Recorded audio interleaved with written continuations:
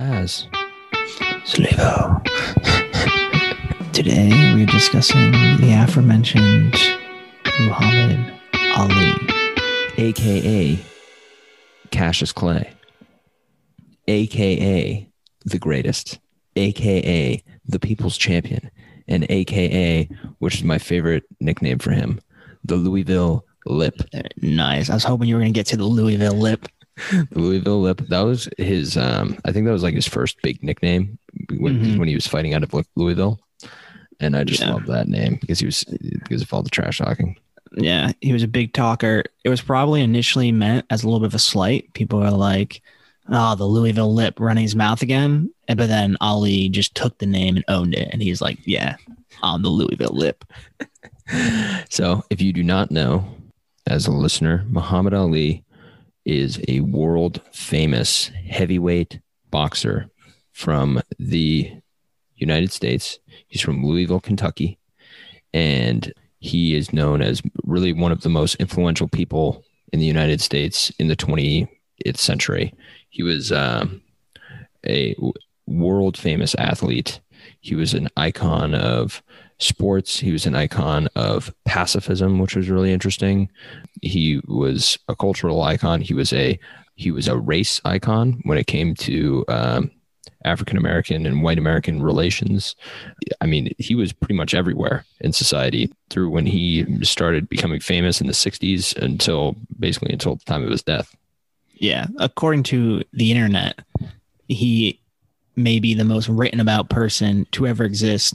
It's so historical, this story about Muhammad Ali. You get the context of the Korea War, the context of race in America, the civil rights movement is such a pivotal time. Yeah. And for some context, he would do these things called prize fights, where in boxing, everything is set up to make it so you have these two Goliaths that go up against each other. And a lot of times they're both undefeated. So say you have Muhammad Ali, who's 20-0, and you have Joe Frazier, who's 19-0, and they're fighting for this big belt. And it's all built up to these big monumental moments in boxing. And basically what Muhammad Ali did was he was at the center of like the biggest ones ever. And it was big event after big event after big event. These boxing matches that he was in were the most viewed television events ever at the time. It was literally the biggest events now, which today you would think about maybe the FIFA World Cup, or you would think about the Olympics, which are these events viewed by everyone in the world. Back in the late 60s, early 70s, it was Muhammad Ali and whoever he was fighting. Were these events. Yeah, absolutely. So let's get it started. Take it all the way back. 1942, January 17th, Muhammad Ali is born Cassius Marcellus Clay Jr. in Louisville, Kentucky. Louisville, Kentucky. The name is significant because it's his father's name, and also his father was named after a abolitionist named Cassius Marcellus Clay. And he grew up in the time of segregation in the United States, where white and black businesses, schools were separated in the South of the United States, also known as the Jim Crow era, a very scary time to be an African American in the United States. Yeah, there's the famous story when as a kid, he wanted a water. His mom went into a store and they were like, the cashier it's whites only. We can't get your young kid a water. The management would fire me. So it gives you a sign of the times and the environment Muhammad Ali, Cassius Clay at this point is growing up in. Yeah, he was feeling the pain of race relations. And he also, as a child, was dyslexic. So he didn't do very well in school. His reading and writing were not as strong, and his speaking were not as strong as some of the other students. So he was feeling a lot of environmental and personal problems. He had his bike stolen when he was 12, and he said he was going to go whoop. Also, I just love how Muhammad Ali is always talking about whooping people. Yeah, that's how it works. But yeah, in that time, you're going to whoop someone, you do something wrong, your parents are going to whoop your behind, get you straight. His dad, in that time, in their culture, if Muhammad Ali and his brother, they weren't home by dark, they'd get a little bit of a whooping to keep them straight. Yeah, that's very old school. So he decided he was going to whoop some kid who stole his bike. And then a police officer, I don't know if he had been talking to the police officer, was basically like, well, if you're going to go get in a fight, you should learn how to box too. This is like the most classic. Oh, this is how he got into fighting. The guy was like, if you're going to get in a fight, you should learn how to box. And then he also happened to be a boxing trainer, which is just, I don't know. I feel like that's how boxers and martial artists like always end up getting into the sport. Yeah, that's classic. I believe it's the famous story with Jerry Rice was like running from the principal and he just was lightning fast. And the principal then contacted the football coach and was like, you need to check out this guy named Jerry Rice. That's pretty crazy. I mean, it's not surprising. Yeah. And yeah, so this police officer taught him how to box, and it played a huge role in getting him involved in boxing. And Muhammad Ali, later was always very complimentary of that moment. And he never got his bike back, for those wondering. They went into the store, the bike vanished. He never got it back. It was a Christmas present. There were tears. It was a very upsetting time. That's horrible. But he did become one of, if not the greatest boxer of all time. So was it worth it though? Was it worth it? It has to be asked. What if he had that bike? What if he had become the Lance Armstrong of his time? Oh, yeah, that's a good point. I guess it worked out for him.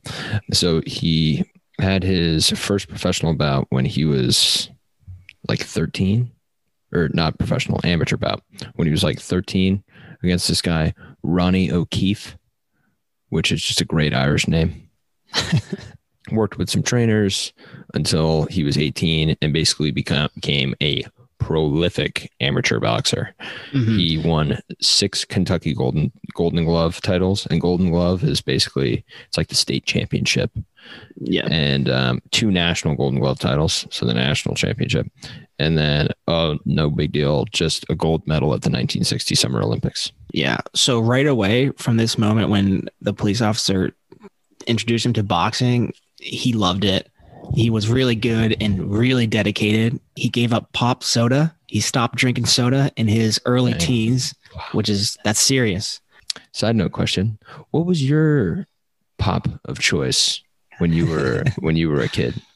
Okay. So if it's like a gaming night, a sleepover, and I have Doritos, Mountain Dew, all the flavors.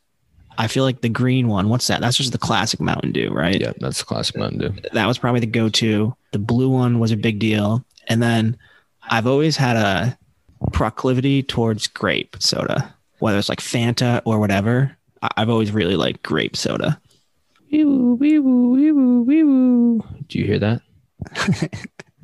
Wee-woo, wee-woo, wee-woo, wee-woo. Oh, yeah. It's getting louder. I just got completely lost in what you said because you used maybe the best word that I've heard used so far in this podcast. We're going to go from like a fun biographical podcast to like an educational literary podcast, because you just dropped proclivity in the middle of a sentence, and it just completely it caught me like a wave of just, it brought emotions out of me when you said it, because it was just such a great word. Thank you. I like to think we toe the line of educational and just like plain stupid. Just like a couple idiots with dumb opinions. We were when you said proclivity, we were like the Kool-Aid man breaking into the room. Oh yeah. Into the educational podcast room. We were the stupid guys that came into the educational podcast room and busted down the wall, because proclivity is like, I mean, that's just great stuff out of you. So now I'm going to get into my Kool-Aid man outfit and return outside of the educational room and say that when I was a kid, I feel bad saying it, but I drank Diet Mountain Dew like it was water. Yep. So much Diet Mountain Dew. We used to have like 2 liters of Diet Mountain Dew around because my parents were like, oh, regular soda is bad for you. So we just drank diet soda because it was quotes, basically just seltzer water. Mm-hmm. Come to find out, I don't think that's the case. I think my stomach probably hates me. But any preference between like the Diet Mountain Dew from the can or versus like a fountain drink versus, you know, the bottles? Diet Mountain Dew, if you get it out of like a 2-liter bottle, I would say like a 20-ounce bottle is probably the best way to drink Diet Mountain Dew. The best way to drink regular Mountain Dew is out of a can. Really? But Diet Mountain Dew is probably best out of a 20-ounce bottle.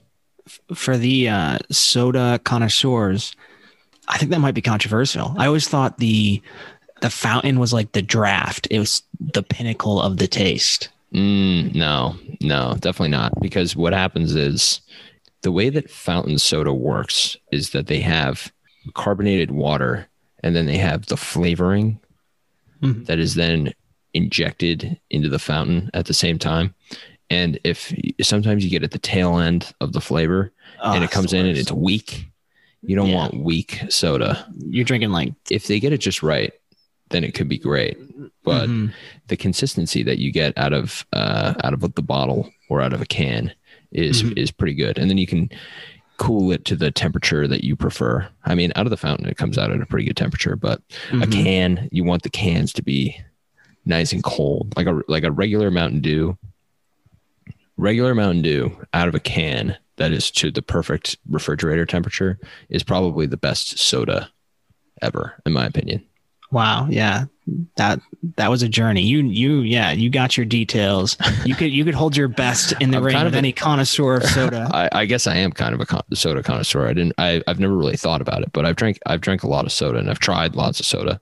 So I probably have an opinion on most sodas, but it's, again, flavor it's a personal journey. So if somebody says, "Oh, Mountain Dew is gross," then that's okay by me. If you prefer Mr. Pibb or Coca-Cola, or if you're part of the Diet Coke Nation, which is, I mean, I'm sure we have tons of listeners who are big Diet Coke fans. I know people who are big Diet Coke fans. Diet Coke is like, it's a very, they have a strong contingent. Yeah. I definitely know people who drink Diet Coke every day. Where were we? Muhammad Ali not drinking soda, the Olympics. Yeah, I mean, in the Olympics, it sounded like he just kind of train wrecked his opponents straight to the championship. Yeah, he was ready to turn pro, and he turned pro right after the Olympics. And his final record as an amateur was 105, and 105 fights as an amateur. That sounds like a lot of fights. That's nuts. That's so many fights. Yeah. And so after the Olympics, he's a big name. He signs a deal. You know, he has people now who are paying him a salary and get a percentage of any money he earns. And he is no longer an amateur, working his way to the big time. Mm-hmm. Yep. So he turns pro, and then he starts fighting people, working his way up to the top. The goal is to get to, you want to be the number one contender for the World Heavyweight Championship, which is the weight class that he fought in. So you got to beat basically everybody along the way. So in the first couple of years, he goes 19-0. He was the third and the contender, and then he beat the second contender, and then he beat the first contender. And the whole time, there was a wrestler, I can't remember his name, but basically he talked to this wrestler, and the wrestler was talking to him about how like trash talking will put you in the limelight. Mm-hmm. And so as he was doing these professional fights, he would just taunt whoever he was fighting, and he would trash talk them and make fun of them to make it so he would create more hoopla around the fighting, which was not something that was, I don't think it was super common at the time. Yeah, definitely not common in this, the professional boxing. So this fighter, or this professional wrestler, you know, WWE style drama, kind of like a show. His name is none other than Gorgeous George. And the Ali family, or I guess the Clay family, at the time when he was growing up, they would watch professional wrestling. Like his parents enjoyed watching WWE fake kind of acting wrestling. And yeah, he had this conversation with Gorgeous George, who is this trash talker, you know, a little arrogant, poking people's buttons, but people find him entertaining. Some people hate him, some people love him, but they're all paying tickets. And Muhammad Ali recognized this, and it was like a conscious effort to become that guy in the media, kind of like we see with Conor McGregor now, where he is intentionally poking buttons. Muhammad Ali was a poet. Like, he would write poems, and then a lot of his, his future fights, we'll see, he would rhyme, or he would, it'd have a little flavor. What is it? The rumble in the jungle. He's like, in round 7, I'm going to send him to heaven. He would have all these trash talking lines that would like rhyme. Yeah. He knew how to do it, and it was intentional. Yeah, because when you're in the spotlight and you start poking everybody, either A, people are going to come, they're going to watch your fight to see you win, or they're going to watch your fight to see you lose. And if you have people of no matter how they feel about Muhammad Ali, either they loved him or they hated him, they would still watch him fight. Mm-hmm. And I have a few lines here that Muhammad Ali used to trash talk, just to give the listeners a feel. You want to say them to me? Yeah, I'm going to direct them at Slavo. Hopefully we can keep it civil and things don't come fisticuffs, which did happen in some of Muhammad Ali's pre-fights. I think it was Joe Frazier. They like ended up wrestling, and it was a serious event. But all right, Slavo, I heard about you. You're that ugly fella. Paz, if you even dream of beating me, you better wake up and apologize. I love that. That's a good one. But you're a big ugly bear. You smell like one. And after I'm through with you, I'll give you to the zoo. I like that. I've wrestled with alligators. I've tussled with a whale. I've done handcuff lightning and throw thunder in jail. You know I'm bad. Just last week I murdered a rock, injured a stone, hospitalized a brick. I'm so mean, I make medicine sick. Oh, love it. And stuff like that, or lines like such, he's not coming up with that on the spot. This is a craft. All right, I'll make a peace offering with our phrases. Slavo, you're as wise as a serpent, but harmless as a dove.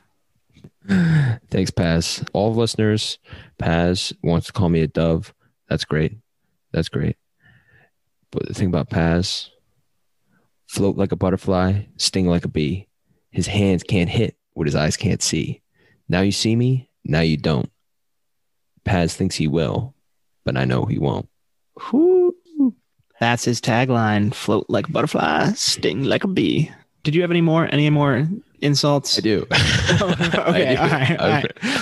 Well, I'm like looking at you. I don't know how much more I could take, but yeah, I know. I've been kind of ramping them up each time. All right, this is one. I like this one, and this is one that he said to Sonny Liston, who was his first when he was fighting for the world championship. He's too ugly to be a world champion. The world champ should be pretty like me.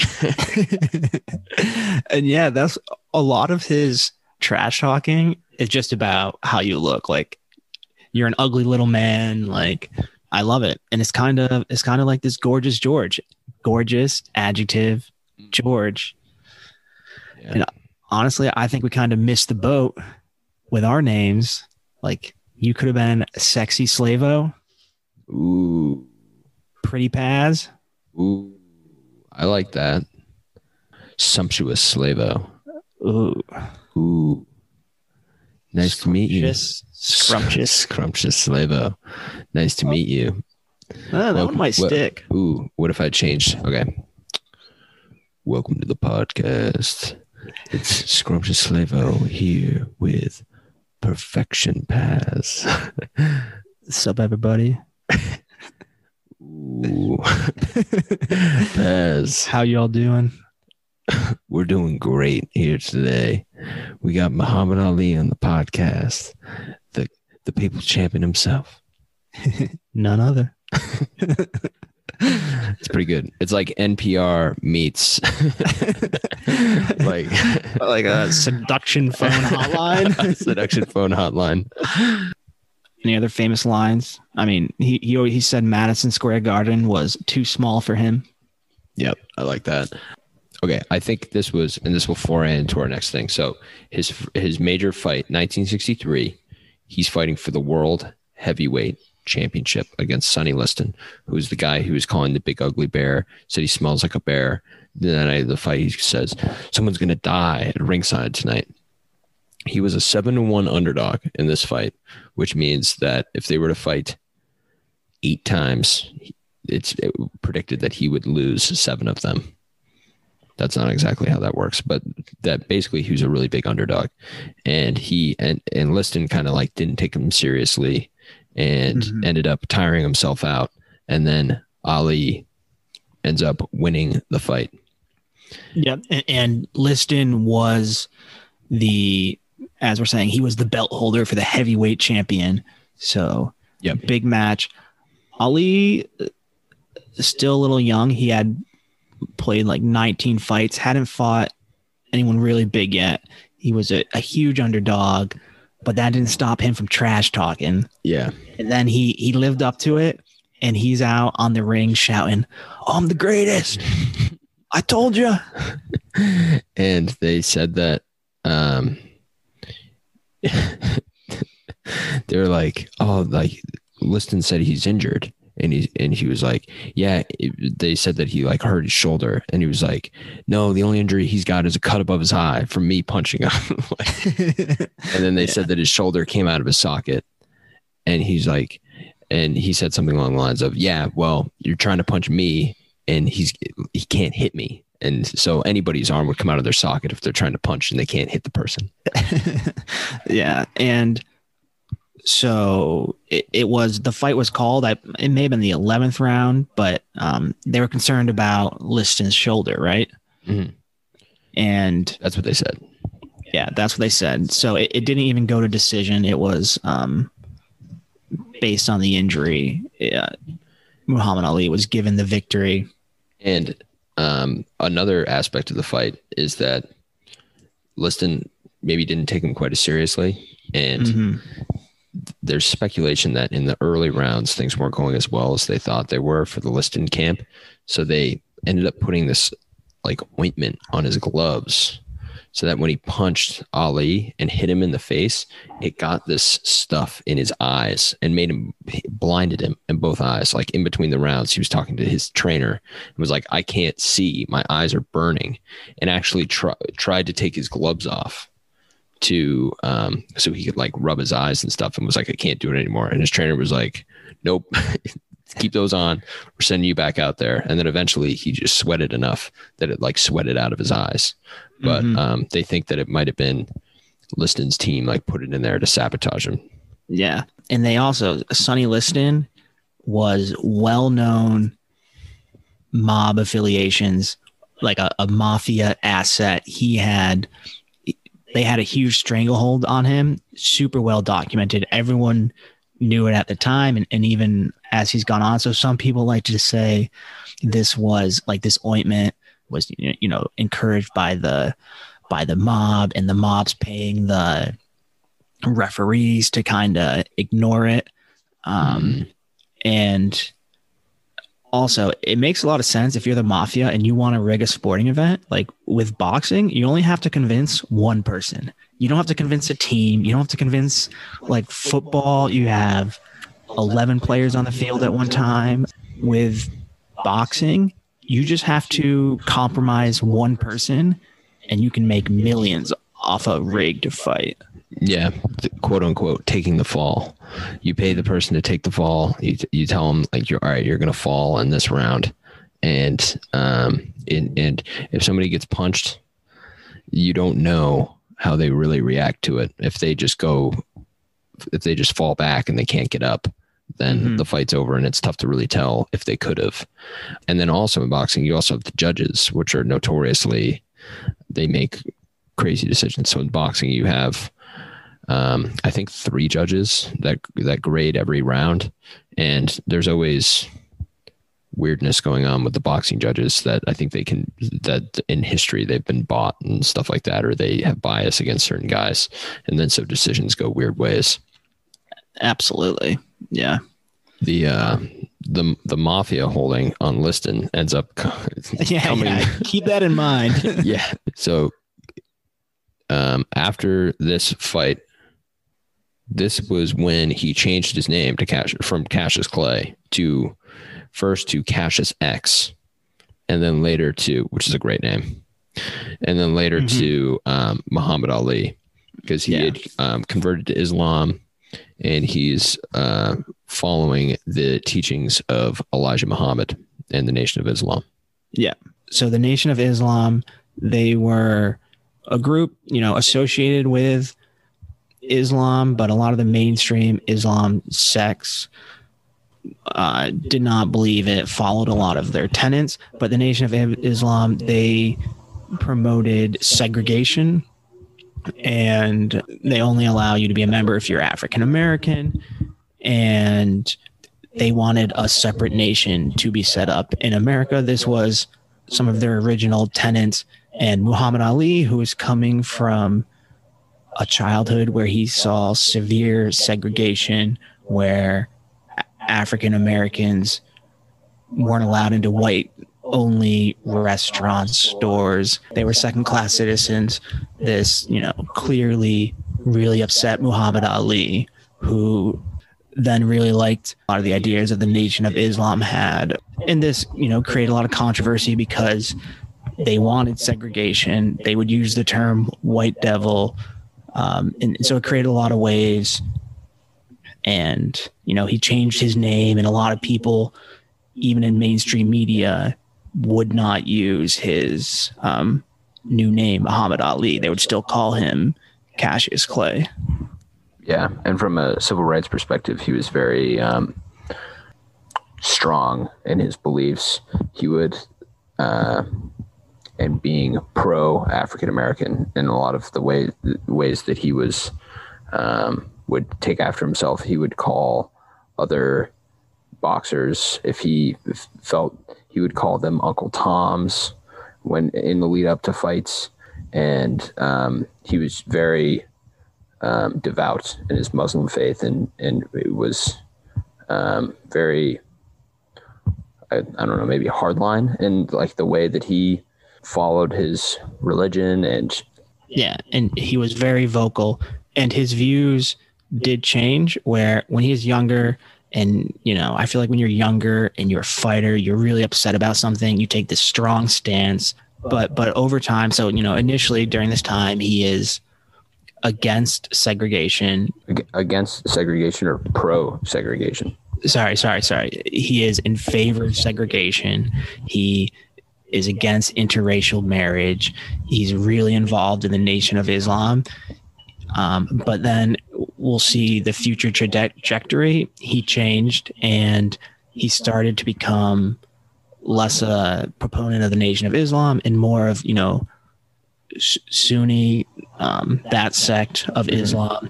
And it kind of followed a similar trajectory as Malcolm X, who Malcolm X was also like the most powerful member of the Nation of Islam besides the leader Elijah Muhammad. But then Malcolm X left the Nation of Islam, and he became a Sunni Islam. And at the time, the Nation of Islam shut him out. And so Muhammad Ali also shut out Malcolm X. And Muhammad Ali would later regret that. And he said that was a big mistake.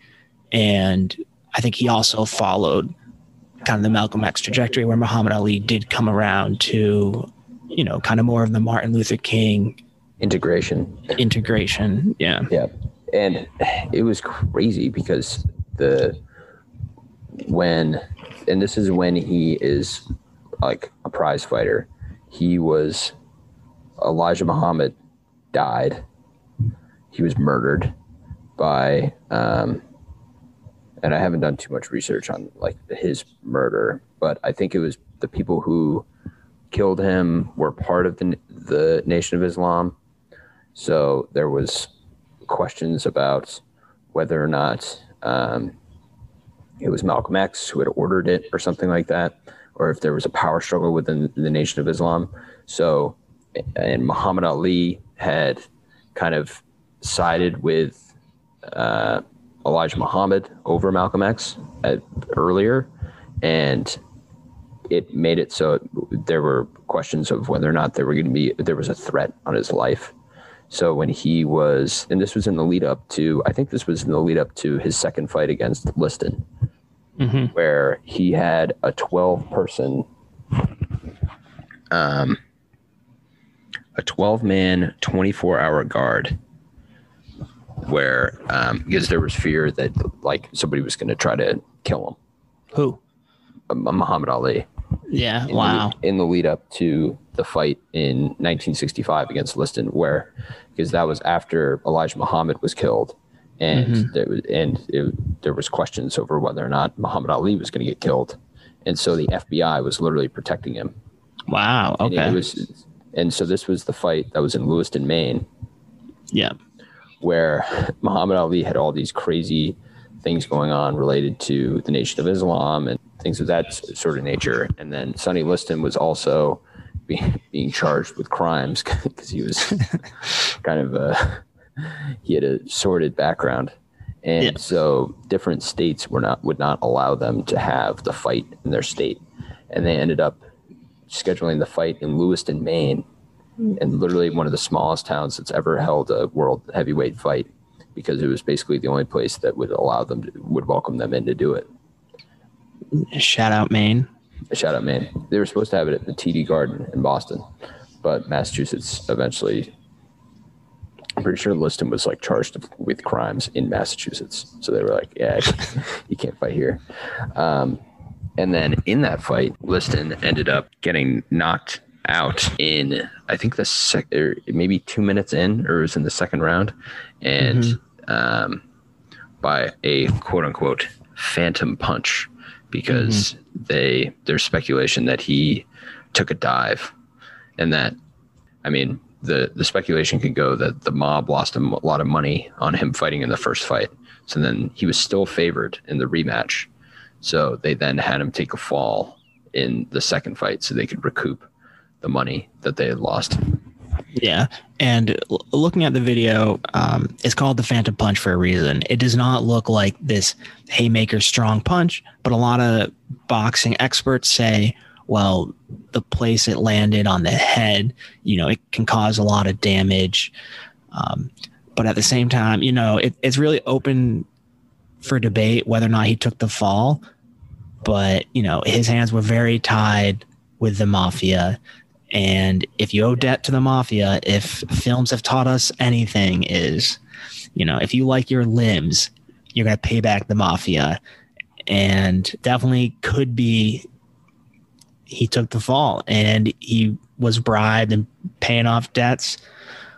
Or it could be Muhammad Ali had a super quick punch, hit him in the wrong spot, and he was out. Either way, Muhammad Ali won again, this time not by some injury technicality, but by knocking him out. Yep.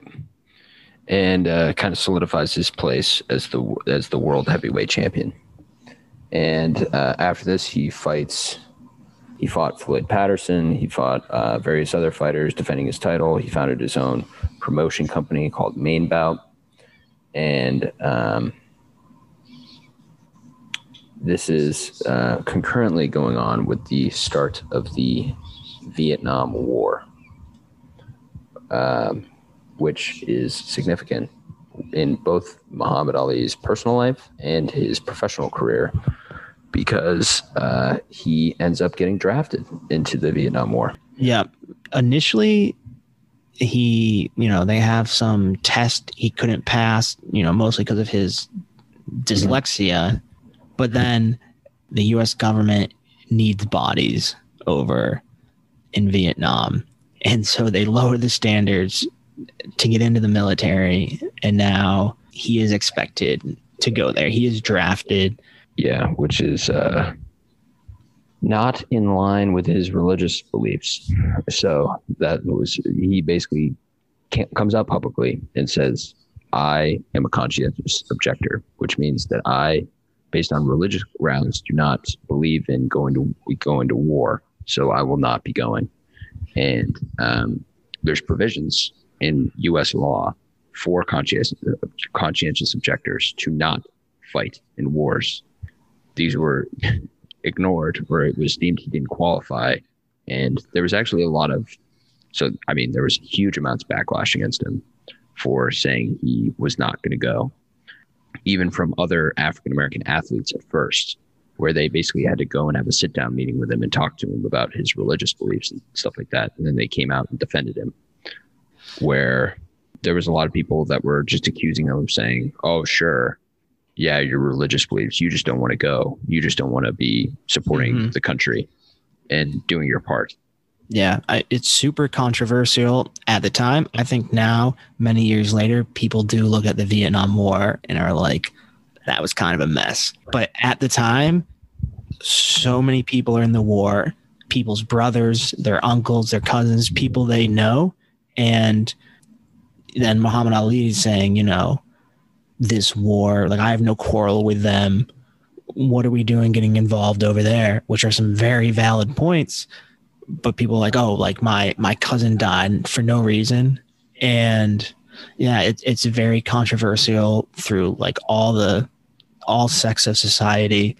And this is what his brother was saying, was there was some deal that was made where he could go into the draft and they guaranteed he wasn't going to be on front lines or anything. He was going to be like an exhibitionist to like entertain the troops. You know, he had this very plush government job and they were trying to make a deal with him, which is kind of strange, first of all. But I guess they were doing this with a lot of high profile athletes at the time.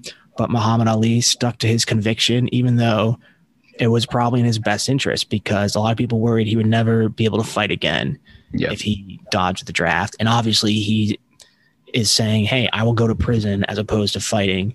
And so a lot of people, including, you know, his parents and probably his managers and such, who want to make money off him, are like, hey, like, this is not a bad deal. You know, you're not going to go into any risk. But Muhammad Ali is a very adamant person. He said, you know, this is not a just war. I don't want to be involved in it. And he stuck to his guns. And yeah, and it can't be understated how big of a deal it was that he did that, because he went from the most budding star in the country from an athletics standpoint to when he was called and he didn't step forward. You literally go to the place and they call your name and then you step forward, and he didn't step forward. So they called his name 3 times and he never stepped forward. And then he ended up then he was charged for refusing service. At the time, the Vietnam War was actually supported in the country. Yep. And he went from being a star athlete to being the most hated person in the country. Yeah. From the average American's perspective. And he received death threats and all this stuff. And now history looks back on him differently than that.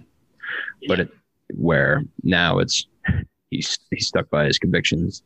The war was, I mean, it was not the war in general was looked upon horribly, but then also the fact that of someone sticking by their religious beliefs and not folding for the sake of public pressure and all the things and who he was in society at the time, it's all looked back on him much differently now.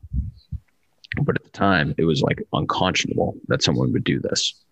And he fought it in court the whole way. So basically, as soon as this happened, he was stripped of all of his titles and he's stripped of his boxing license in every state that he can box. So he's not allowed to box anymore. And he is no longer the world heavyweight champion. They took his passport, so he can't travel to another country and box there. His hands are tied with his profession, and there's still this looming potential to go to jail. Yeah, so he could be sentenced up to 5 years in jail. He is able to be out free while he's appealing the decision, and the appeals process ends up taking like 4 years. So it was in 1967 when it happened, and then it was in 1971 that it eventually got to the United States Supreme Court, and they unanimously overturned the decision to convict him for because he was convicted, he was tried for the refusal of service and was found guilty by a jury of his peers in 21 minutes. Yeah. And then eventually the court the Supreme Court overrules it because, as it turns out, the law is that you're allowed to conscientiously object on religious grounds, and that was what he did. And the appeals court that denied his claim gave no reason for why his conscientious objection was not allowed. They just denied it. Yeah. So in 1970, he can then start fighting again because of how the courts were looking. But at this time, he's being spied on by the NSA. He's getting spied on by the FBI. Like, he is like public enemy number one. But what he's doing is he's going around doing public speaking at universities and kind of becoming an activist within society. Yeah. And I heard his public speaking, it went both ways because he was very adamant about his beliefs. So he would go to the colleges and say stuff like, this Vietnam War is not just. Why are we fighting this communist ideology? And the college kids are like, oh, yeah, it makes sense. But then he's like, he has his views where he's like, you shouldn't drink alcohol. You shouldn't smoke marijuana.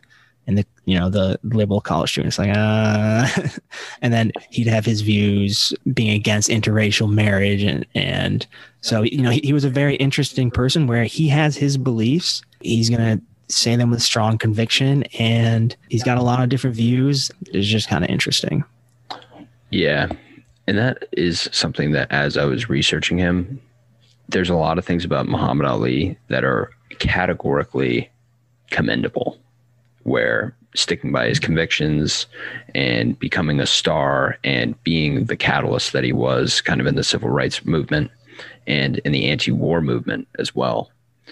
But then there was some other stuff where it's like his views maybe didn't necessarily align with what you would expect a civil rights leader's views to be, where he was pro-segregation at first. I mean, there's also the fact that he was notoriously unfaithful to anybody he was ever dating or married to. And there was potential for maybe him having relations with underage women. Yeah. What a common theme in people we've done on Buzz and Biographies for male figures. Being unfaithful to their wives. It's it's a pervasive thing with a lot of these epic figures that they are married 4 times and they're notoriously unfaithful the entire time. Yeah. So where were we? Okay. So where we were talking about basically he was spied by the FBI and the NSA. This was all while he was going through his trial that was going through the Supreme Court. Or it got all the way, or the trial, he was found guilty, and then it got all the way to the Supreme Court. It got to the point where the Supreme Court ruled that his the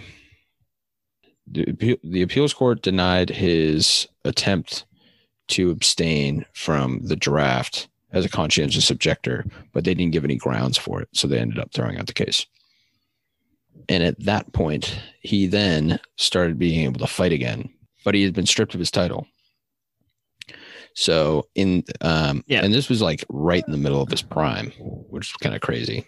And then it was after this time when he comes back to boxing that he had his biggest boxing matches, where it was like he had all these fans, so many people who watched him just so they could watch him lose. Mm-hmm. They were rooting for the other guy, but so he was just kind of this zeitgeist in society for an extended period of time. Absolutely. All right. So he's got some of his biggest fights that he had in the 70s when he comes back, including a fight against Joe Frazier called the Fight of the Century. And this was a big deal, and he lost it.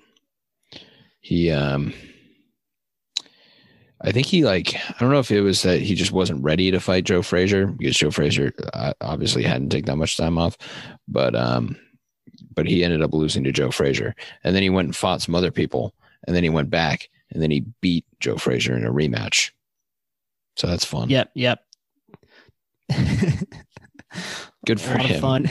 Winning Yeah. the rematch. And the way that it works in boxing is that if you beat somebody, then they beat you. What does that mean? It means we're in a trilogy. It's like Rocky 3. Although I don't, is that how it worked in Rocky 3? I don't remember with Rocky, but yeah, Muhammad wins the first one, but it's it's kind of a technicality. Frazier's camp, they can complain and say he's not actually the better fighter. Frazier comes back and wins the second fight. You need that final match, that final bout to decide who is the best. Yeah. And it's Muhammad Ali. Yeah. The greatest. And do you know where they had that fight? Number 3, the fight, people may have heard of this one. It was called the Thrilla in Manila. And it was fought in Manila. No surprise there. And it was noted bout because the temperatures got to nearly 100 degrees Fahrenheit. And by the time he won this victory, he was like, my body aches everywhere, and he was completely exhausted. They were both exhausted the whole fight, but he outlasted Frazier in the third one. Mm-hmm. He had a famous quote to his boxing coach, and it was like, "This must be what dying feels like." It sounded like such a brutal fight. That sounds horrible. Yeah. Hey, but he got the win, and it's all that matters. He got the win.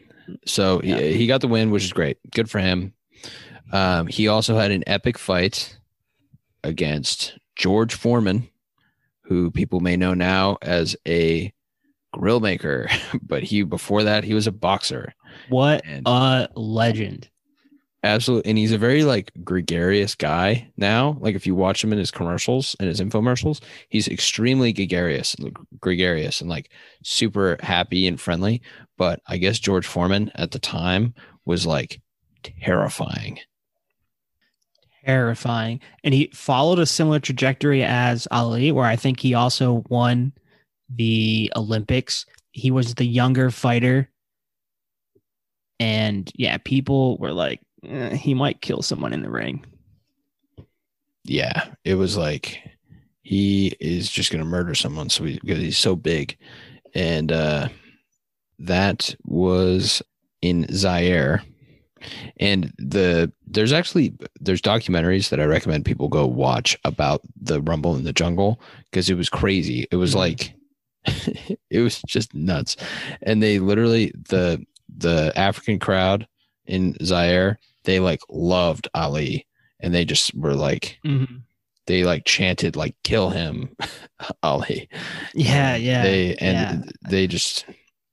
And it was like some of the biggest promotion and some of the craziest fighting. And it was just like, and that was also where he used the rope-a-dope strategy, which is kind of what he was known for in some of his prime years, which is where he would go up against the ropes and he would let the other person punch him, and he would just take the punches. And then the other person would get tired because they're just punching him so much. And then once they're tired, he would then come off the ropes and start punching them back and win. And as I understand it, part of it was when he's on the ropes and he gets punched, that the force from the punch is less because some of it gets absorbed into the ropes. I don't know how true this is. I don't know if the physics works out, but that's like a pretty smart move. And then also I think he knows like how close the person can get to him if he's on the ropes, because there's only so far they can go until they're kind of at the end of the boxing ring. So it sounds like it was a pretty novel and clever technique at the time. And I do think it may have been first demonstrated, or at least it became famous against mighty George Foreman. Yep. It was the first time he used the strategy, and he tired out Foreman. And it completely caught him off guard and tired him out and ended up winning. And believe it or not, in this fight, he was a 4-1 underdog. And he still managed to win by TKO.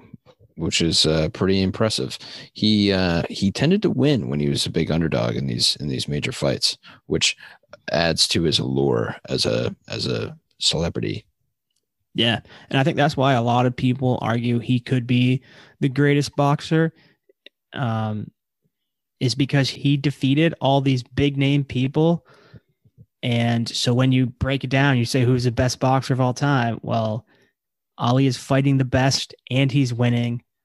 So that's why a lot of people will say Muhammad Ali, as he self-proclaimed, is in fact the greatest. And all these people that he fought, they almost seem like larger than life characters.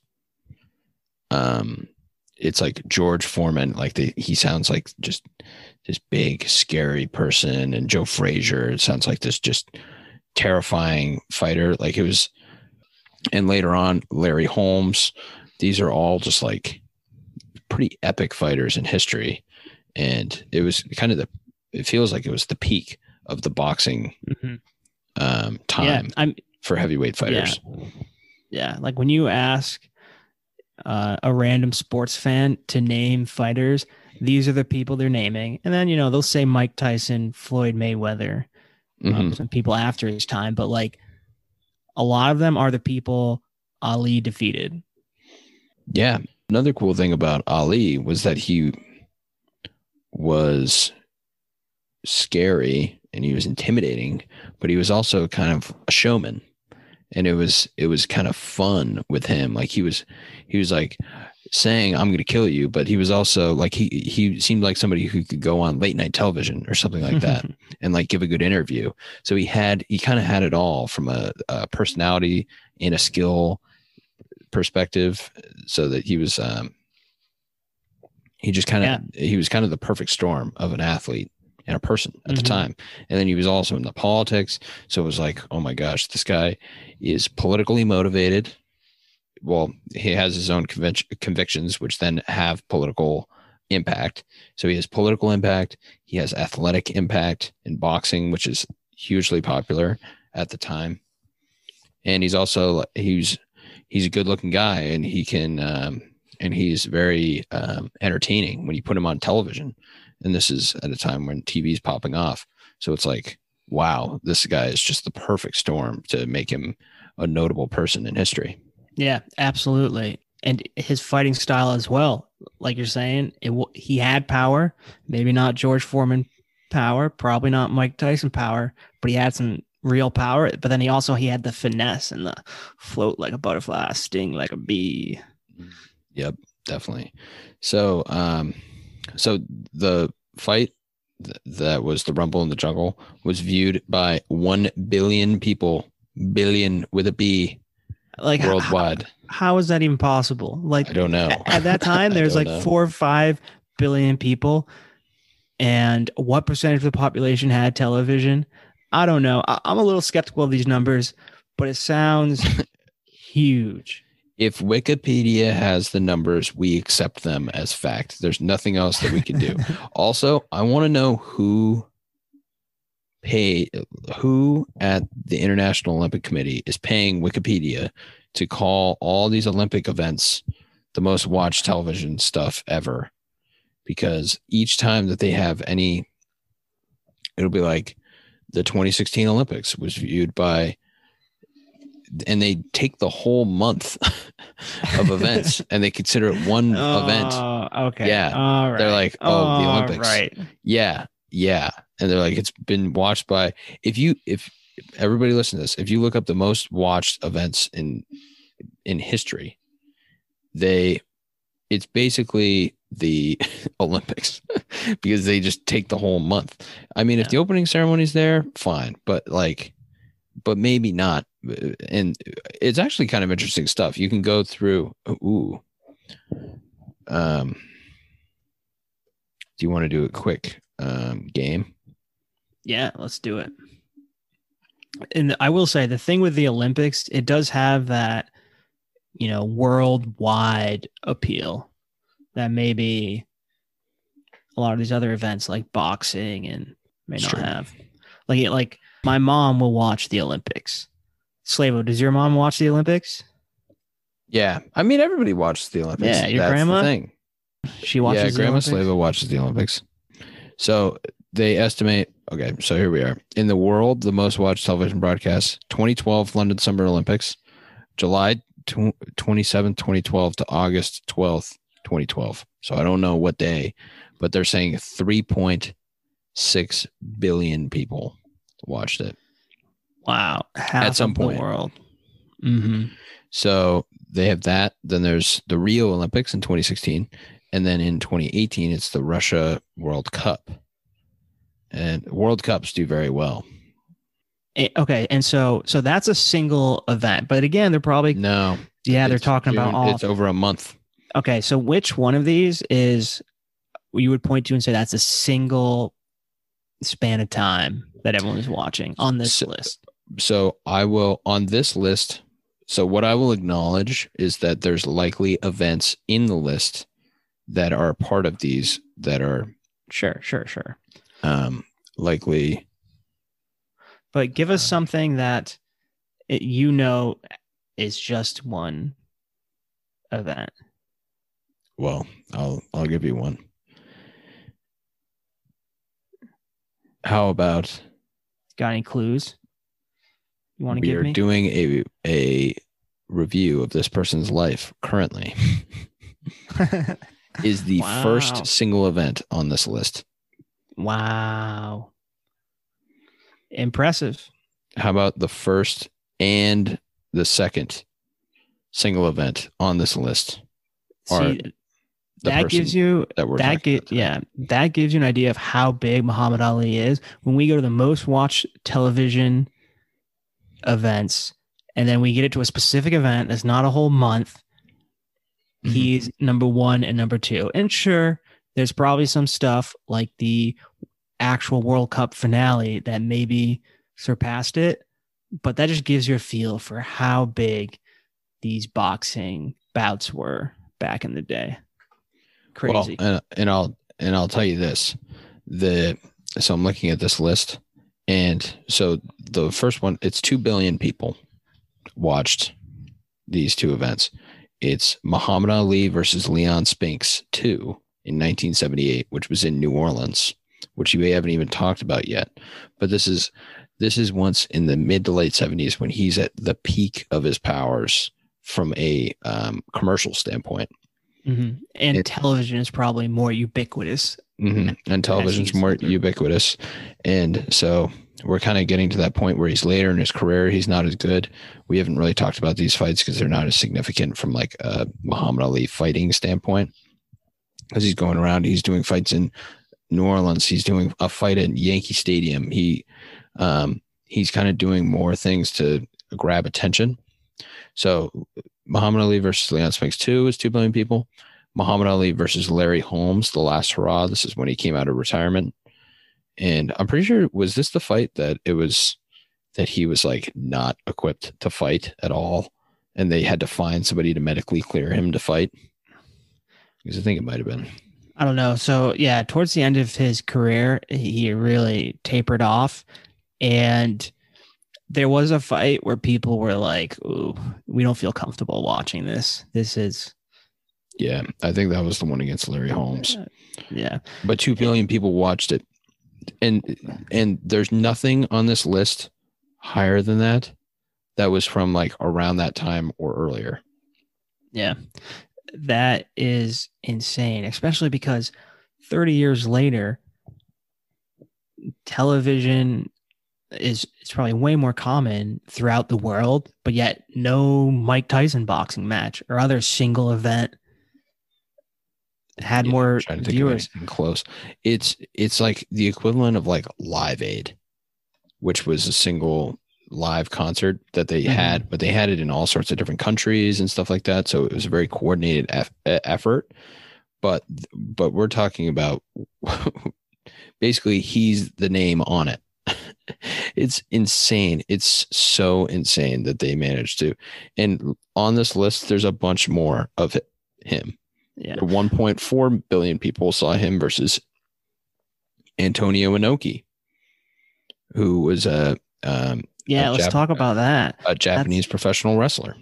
Yeah. So he had a fight with this Japanese professional wrestler who was a little more, who had skills in kicking and grappling, kind of more like the mixed martial arts today. And so this was a big, perhaps publicity stunt where you have this boxer fighting a different style fighter.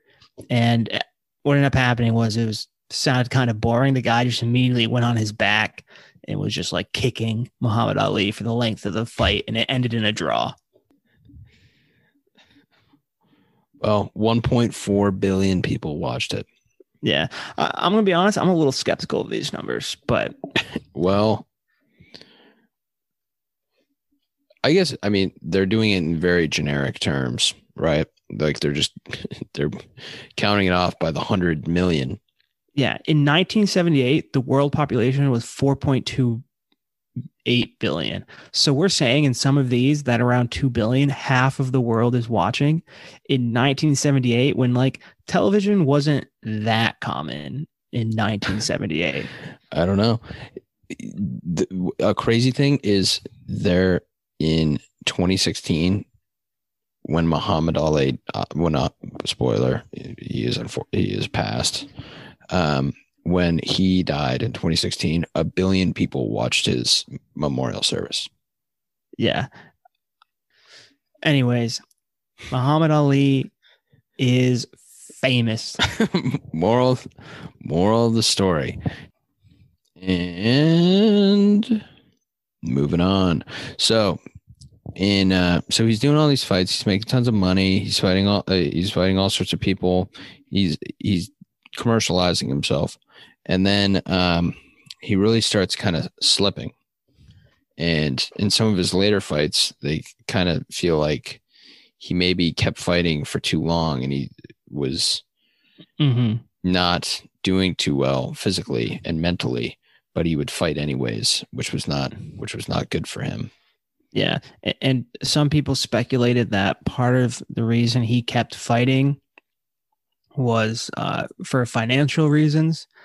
He was well known to be very generous and, would make donations. He'd visit kids in hospitals, and also he would just give money away to people.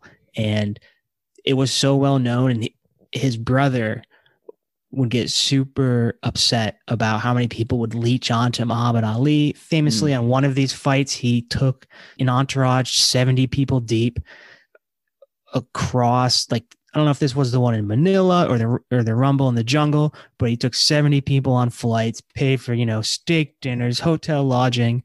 He himself had multiple luxury cars and would give them away at a heartbeat's notice to anyone. So some people said that may have been the motivation for why he kept fighting later on.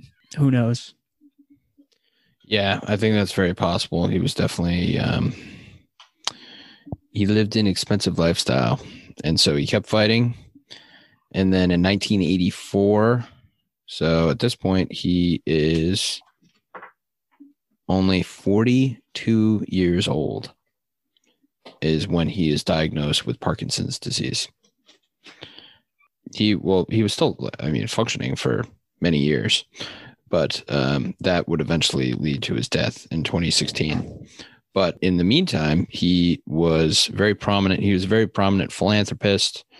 He participated in Olympic ceremonies, and he was kind of popular around town. So he stayed active. Yeah. And there's debate for how much of Parkinson's and his mental deterioration, which Parkinson's, really your mind stays sharp, but you kind of lose the ability to control what you do with your body. But some doctors will say the fighting, there were signs of this, it made it worse. Maybe it even caused the Parkinson's, while other people, including himself and other doctors, say it had nothing to do with fighting. But up for debate. Yeah, it's tough to tell in that case, because it very well could have not been related, but at the same time, He was definitely fighting well past the point where and they estimate that he had, that over his life, he had taken some like outrageous amount of shots to the head, like punches. Yeah. So, I mean, Yeah. I guess it wouldn't be surprising from my perspective, but can't know for sure. Yeah. Yeah. So I guess, I don't know. I don't have too much to say about his older years. I wouldn't say it's as notable in the Muhammad Ali story, but he did cool stuff. Like he met President Obama, and like he did work with Michael J. Fox when it came to working with Parkinson's disease. So he kind of stayed active and did things in the community and was a philanthropist. Yeah. Yeah. He was certainly a public figure, but it was noticeable, especially as he got older, that probably daily living was a real challenge Yeah. for him. Definitely. All right. Should we wrap up? Yeah, let's wrap it up. Paz, been a very interesting read. Very interesting. So historical with race relations, the Vietnam War. He himself was a very interesting person. Yep, definitely agree with that. Definitely an interesting person, and I'm glad we dug into his life quite a bit more. Alrighty, let's get ready to end the podcast. Peace.